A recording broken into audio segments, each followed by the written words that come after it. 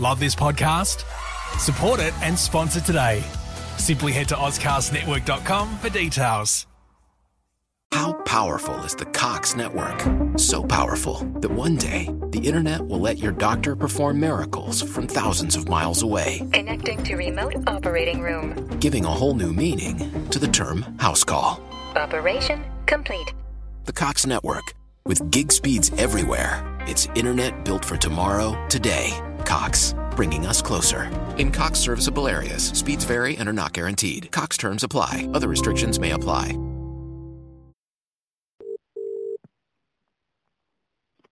Hi, this is Luke. G'day, Luke. It's Andrew Pierce here. How you doing? Hey, how's it going? Good. Yeah, good, thanks, mate. Good. Yeah, just so I'm calling from all the way over in WA to chat to you about your film, your fantastic film. Yeah, awesome. Yeah, I heard you would be calling. Yeah, thanks for calling. Oh, no worries at all. Thanks for sparing the time to have a chat about it. It's really... That's all good. Yeah, my pleasure. I watched it last night and it was... it was quite disturbing in a lot of ways, in a positive way, which is really good. I'm glad you liked it. Yeah. It's amazing. Yeah. I'm curious to find out about, for starters, you're a young bloke. How did you manage to create such a impressive visual style and narrative style, at such a young age? Where did all this come from?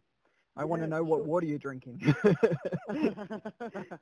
No, absolutely. I mean, like story-wise, it definitely came from a desire to want to explore like a real-life issue in Australia in a very unconventional way that isn't really generic and traditional.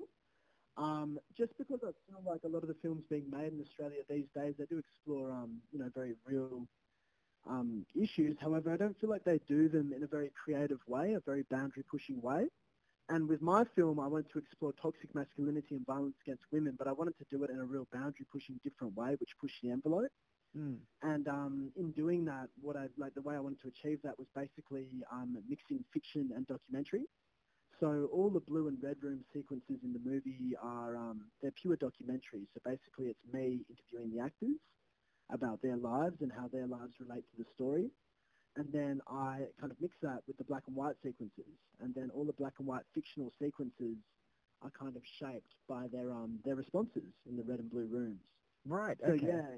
Yeah. So it basically came from wanting to explore like a real world issue in a very unconventional way, and basically mix kind of reality, mix documentary, mix that with fiction.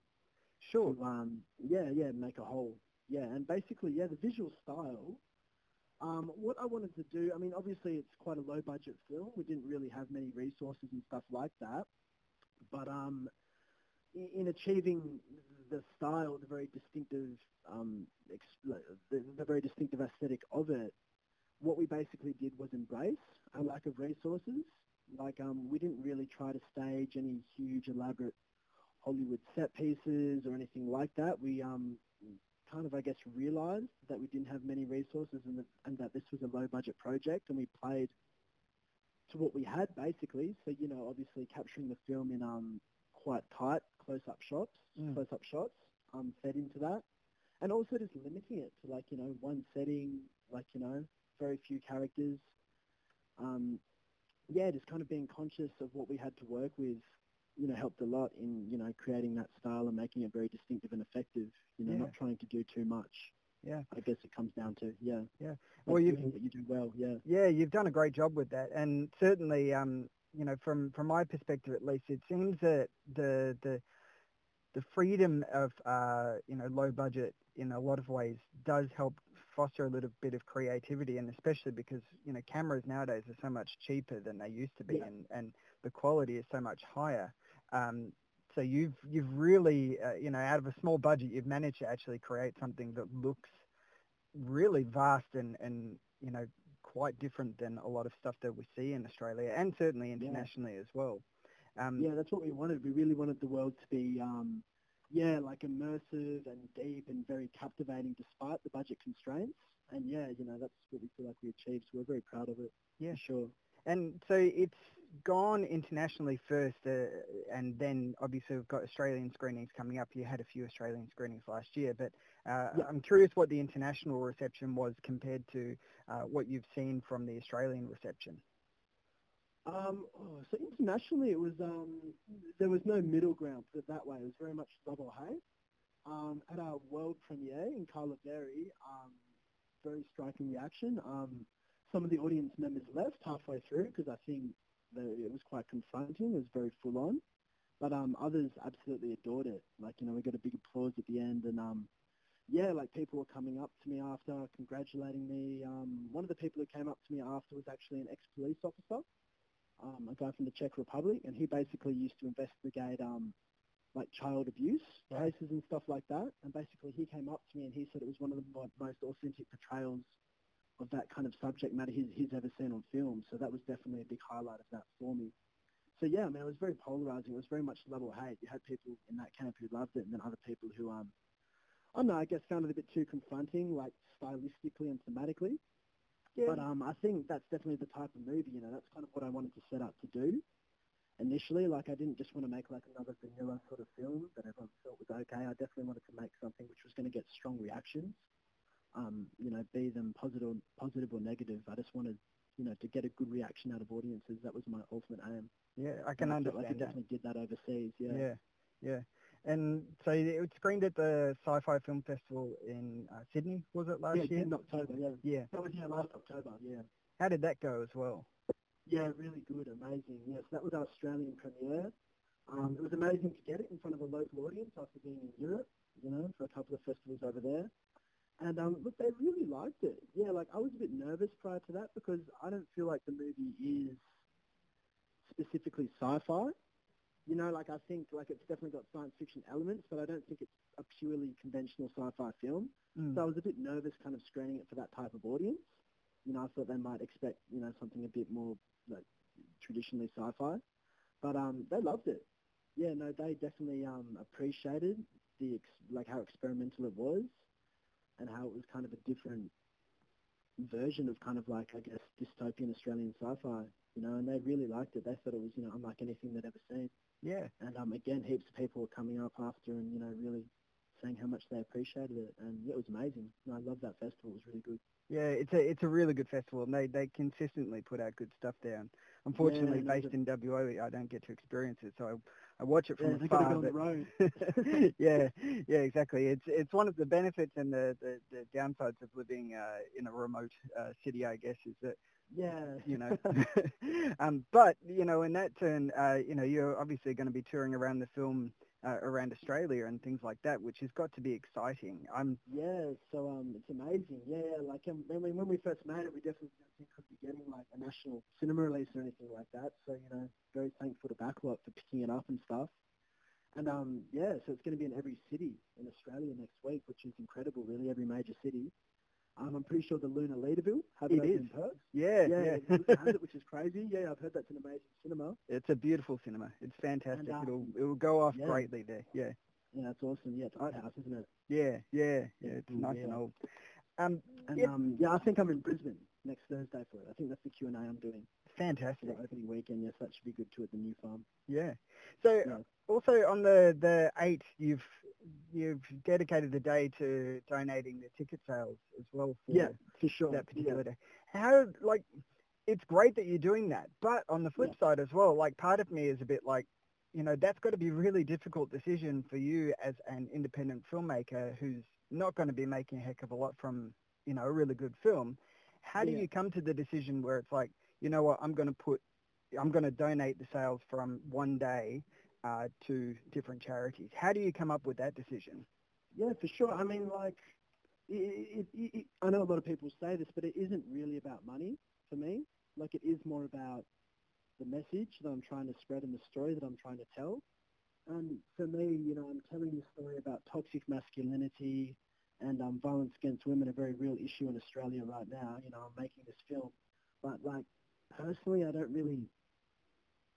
just want to do as much as possible, you know? Like, I don't just want to tell a story about it. I actually want to try to make some, you know, real-world contribution and real-world change for the issue, you know?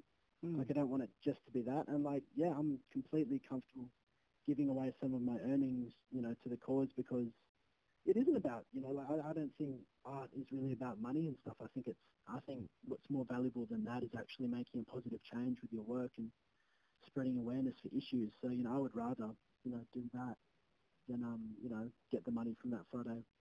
Yeah, From those definitely. Friday screenings. Yeah, I think that's much more valuable, you know, being able to contribute. Yeah. In a way. And, you know, it's a small way. It's not a huge way, but, you know, I just felt like I wanted to do that if I was telling the story, you know. It felt like the right thing to do. No, I'm really glad that you are as well, because Yeah, no, you know, thank you, yeah. often, I mean, it's great to see, you know, but often you see these stories that are told, and yes, the financial side of it comes into it, but it's also like, how are you benefiting that actual the theme that you're actually presenting on film? How are you benefiting it other than just showing it on film? And you're actually putting your money where your mouth is and saying, well, here, this is how I'm going to help that cause. So it's impressive that you're doing that. Yeah. No, for sure. Like, it's one thing to explore something, you know, through art and stuff, which is brilliant. You know, it's great at creating awareness and, you know, making people think about things and, you know, starting a conversation. But, you know, I think, you know, sometimes that isn't enough, you know. Like, you know, sometimes you've got to contribute in a real world sort of way, you know, as well. So that's kind of my view on that, yeah. Yeah. So I do want to come back to the financial side of it in a little bit, but I want to swing back to kind of the way that this concept came about, and what process you went about organizing this particular film, specifically with casting, as well as if you did any storyboarding or anything like that. So where did this gem start from? Yeah, right. So basically I wrote the script for Reflections in the Dust off, it was about 7 years ago. It was so hang on, I want to stop you for 2 seconds. You're what, 23, 24 now? 23, yes. So I wrote it when I was I was still in fucking high school. So, yeah. Well, congratulations on that for starters. So that was initially when the idea came to me. So basically I always had this idea of like a little girl and her father kind of struggling to survive in a post-apocalyptic sort of world, and the father, you know, having issues, you know, mental issues, and you know, being abusive and stuff like that. That was always kind of the crux of the idea, and it went through a lot of incarnations and versions and stuff like that, like leading up to what it was before I shot it. But that was always the crux of it, like a little girl and her father who happened to be a clown. And with the whole clown concept, what I always meant for was like his makeup to be sort of him hiding his true self from the world, almost, you know, and as it kind of wears away throughout the movie and stuff, and as it diminishes and gets washed away, that's when his kind of inner demons come out. That was kind of the whole concept of the clown, like as a metaphor. So basically that was the whole idea from like an early point. And then, like over the years I kind of revisited it as I studied and stuff like that, changed it up and all that. And, so basically it came to the version it was a couple of years ago just before I shot it. And, and actually making the movie, like, I mean, obviously, like I said before, it was very low budget. And it was a real challenge to kind of get good people on board and stuff, you know, despite the budget. But we managed to do it. Yeah, I got an amazing cinematographer by the name of Ryan Barry Cotter involved from an early point. He'd done a lot of cool commercials and stuff leading up to that point. And then, I got a cool art director by the name of Philip Rowe, who was actually just out of film school himself. So, it was just basically a matter of looking around and getting people who would be willing to work on this for, you know, less money than a normal project, but who are still talented and still passionate, I guess, and still wanting to see a good result. And then, so when it came to casting, I got Rob from my previous feature film, which was a micro budget feature film called You're Not Thinking Straight. He had a small role in that, where he actually played a transvestite in makeup and stuff like that. And he, I don't know, he played that role so well, like with the makeup in a real flamboyant sort of way. He kind of sprung to mind for the clown, you know, with the makeup and hiding himself again and that sort of role, you know, very theatrical and melodramatic. So I cast him in this, and, you know, he obviously knocked it out of the park. And then with Sarah Hubolt, the role itself of Freckles wasn't actually written for a disabled individual, but I always knew that I wanted someone a bit different, you know, a bit quirky, like not just another generic plastic sort of movie star, you know what I mean? Yeah. I always knew I wanted that, but it wasn't actually written for a disabled individual. But I was watching TV one night, and I just saw on SBS, I think it's a show called The Feed. Oh, and, yeah. Sarah was actually getting interviewed on that show, and I'm not sure what she was talking about. She was talking about her circus work or her travelling theatre work that she does. And I saw her interview, and she just struck me straight away. Like, she had such a presence on screen, and just like a kind of natural instinct to perform. You know, she really captivated me straight away on screen, and I knew that I wanted to work with her after seeing that. So, after that, I got in contact with her, and we auditioned her and stuff, and I, talked to her about life and all that, and, if she wanted to be involved. And at first, she was very much kind of hesitant. She wasn't that keen at all. She had a lot of questions. She was like, oh, what does this portray, this or that? Like, we talked for hours about it, and it really didn't seem like she was impressed by the script at all. So I was kind of ready to move on at that point and find someone else. But then a couple of days later, she gave me a call, and she was like, you know what, I'll do it. And, the rest was history, right? But, yeah, basically with her, it wasn't actually written for a disabled individual, but I don't know, I just think she embodied the character so well, just as a person. Well, she has a real natural talent. She is absolutely brilliant in the film. Like, she'd never acted before. This was her first acting role. Wow. But as you can see in the movie, like, she's natural, like it just seems like she's been doing it for years, really, which is amazing. She's got such a natural inclination to perform, which is amazing. Yeah, and it's a sort of role which, my perspective at least, in these smaller budget films and things like that, we often see great performances, and that helps jettison people into more roles and things like that. So I'm really hopeful that from this that, certainly obviously for you as well, but, for Sarah in particular, I think that it would be great if she had a continued career after this, because I thought she was absolutely brilliant. I'd love to see that. Yeah, I think, it's going to do a lot for her career, especially when it comes out next week. I think a lot of people are going to see it, and it's just such an amazing performance. I think it's impossible not to feel something when you see that, for sure. Definitely. Same with Rob, too. I think, Rob will hopefully get some opportunities, too, out of it, because, their chemistry together and the way they play those characters is really insane. It's really the heart of the film, I feel, for sure. Yeah, well, definitely. And the way they bounce off each other is just brilliant as well. There is a real... Yeah. There's a real connection there, which I was so happy, Yeah.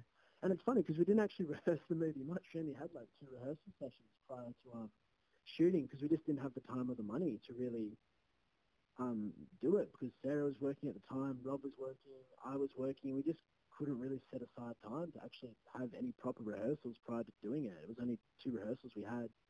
So, it was basically a matter of just getting on set and doing it. And the fact that they still had such a remarkable chemistry, despite it being quite spontaneous, was, magic. Like, I had no idea how it happened, so I was very happy about that.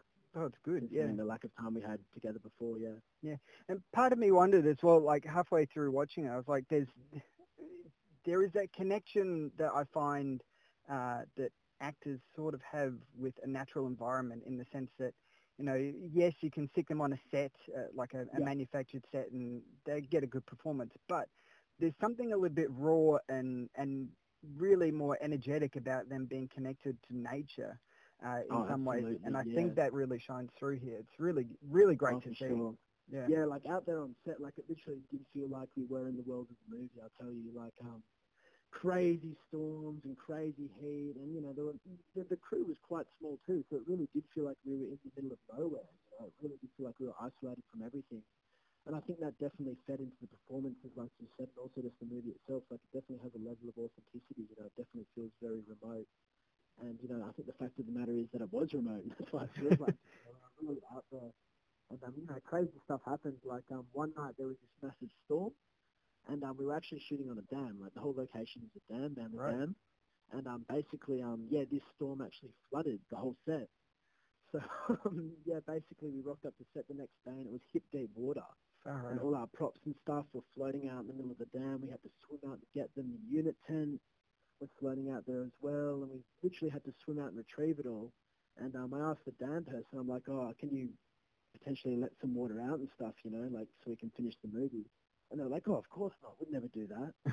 And then basically it just came down to us needing to rewrite the script to include like a big storm, like an apocalyptic storm, in the end of, or the start of the third act, and that big storm happens and stuff, and he walks out into the water. That was a product of that. that. We just had to spontaneously write that into the script. So I think, being out there in the elements and having to face things like that, storms and weather and all that definitely added to the authenticity of the film and definitely made it feel like it was actually a post-apocalyptic wasteland, a remote, crazy place. Yeah. So, yeah, you managed to turn that particular area into a character in itself, which is, is impressive. Amazing. Yeah. There's, from my perspective at least, there's a bit of a punk rock aspect to the way you make films, in the sense that, as you're saying, they're micro budget, but they're on the fringes, and I'm curious, especially for a young guy, how do you manage to do that? Where do you get the gumption to be like, you know what, I'm going to go out and make this impressive film with virtually nothing? How do you do that in today's society, especially in Australia? Because the Australian film industry, I know that you've got a lot of thoughts on it, so I'm curious to hear what they are. Yeah, for sure, absolutely. I mean, I don't know, I think it's like the industry itself here, I think, is quite boring. It's quite vanilla. It's quite safe. I really realised that after travelling to European film festivals and talking to other funding bodies overseas and seeing how much they loved me, really, and how much they were willing to actually push the boundaries and, how much they respected work like this. It really made me realise that the Australian industry is almost, I don't want to say backwards, but it's just lagging, I guess, when it comes to having a desire to progress the art form and actually take risks. And I don't think that's positive. I think, like if you're in charge of a big film industry or whatever, any art sector, I think, a big priority should be wanting to push the boundaries and, discover new talent and do things differently. Like, I just don't think stagnation is very good, and I think the Australian film industry is stagnating, and I think that it's making a lot of just safe, predictable cinema, I think. And, some of them are good films, I think, and some of them will make money and stuff and be good, but I think generally, it's just quite dull and vanilla, and I think they have a long way to go before they're as progressive as Europe and, actually making exciting content, So I think it's an issue. It's a huge issue. I think if our industry is going to survive and actually thrive into the future, they're going to have to change their approach, and they're going to have to become more open-minded towards projects like mine or others, which are more experimental and push the boundaries and get people thinking, about different ways of doing things. Yeah. And, with these projects, they may be, loved or hated or whatever, but I think that's not the important thing. I think it's about just offering different perspectives and stuff and not doing the same thing over and over. Like, I think it's about diversity and storytelling. I don't think Australia has enough of that. I think it's the same thing over and over, made by the same people too. I don't think there's an in for other filmmakers as well.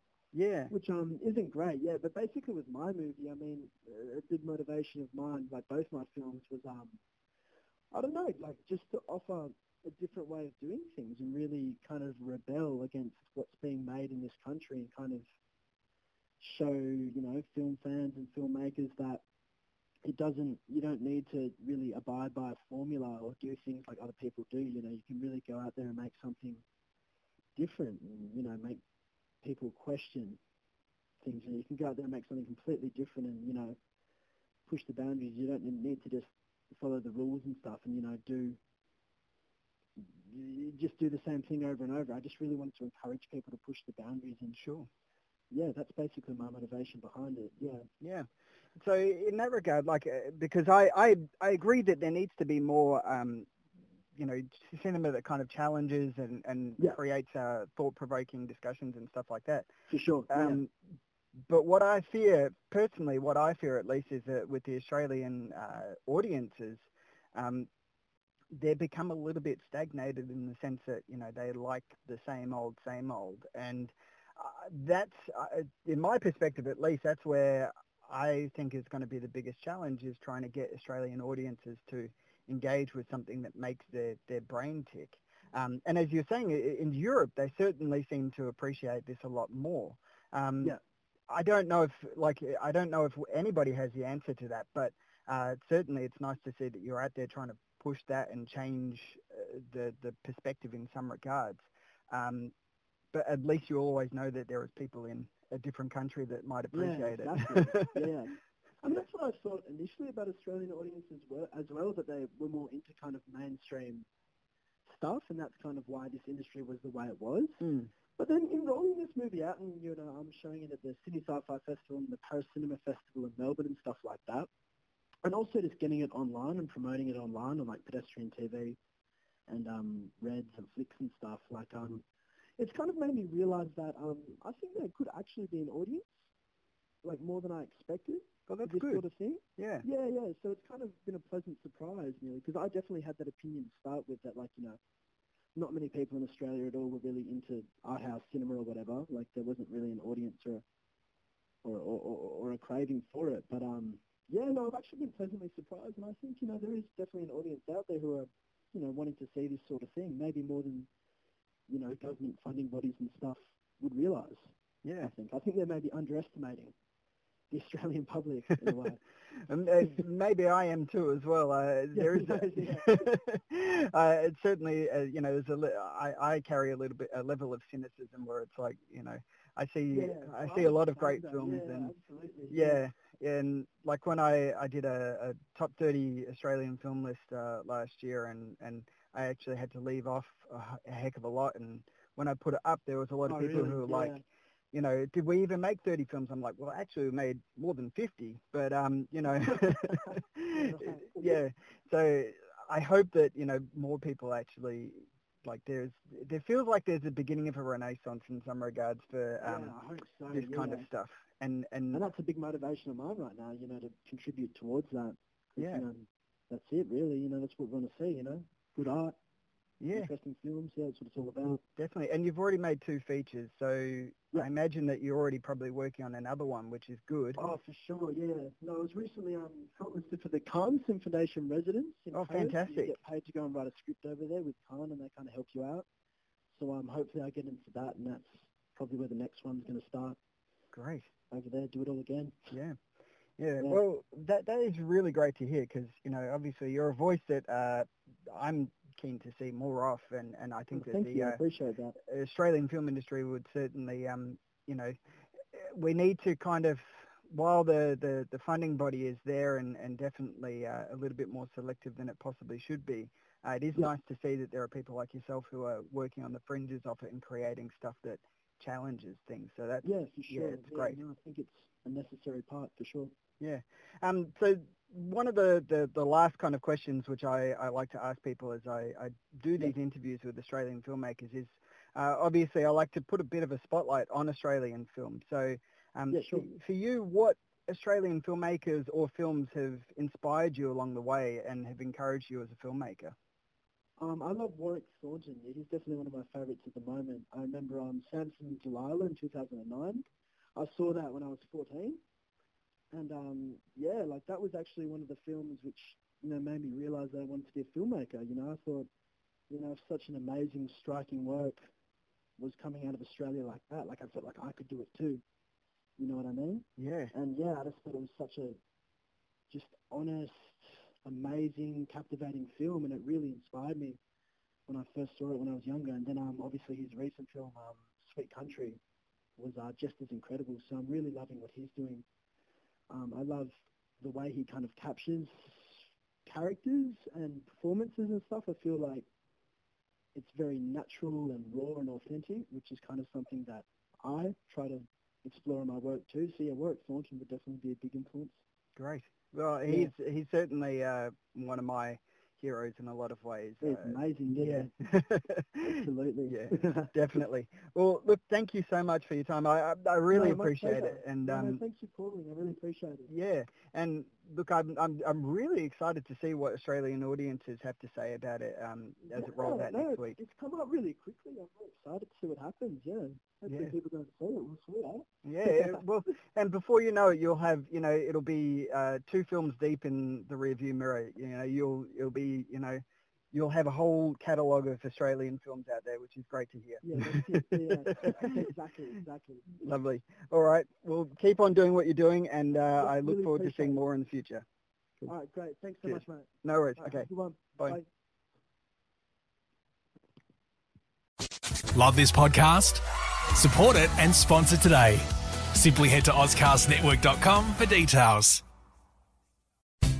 Let Safeway help you unleash your glow with your favorite personal care products. Right now at Safeway, get great deals on all your favorite personal care products, like Head & Shoulders Base Shampoo, Crest 3D Whitening Toothpaste, Listerine Antiseptic Mouthwash, Sensodyne Sensitivity Fresh Toothpaste, Degree Women Antiperspirant Deodorant, or Soft Soap Liquid Hand Soap. Visit Safeway.com or head into your local Safeway store for more deals and specific details.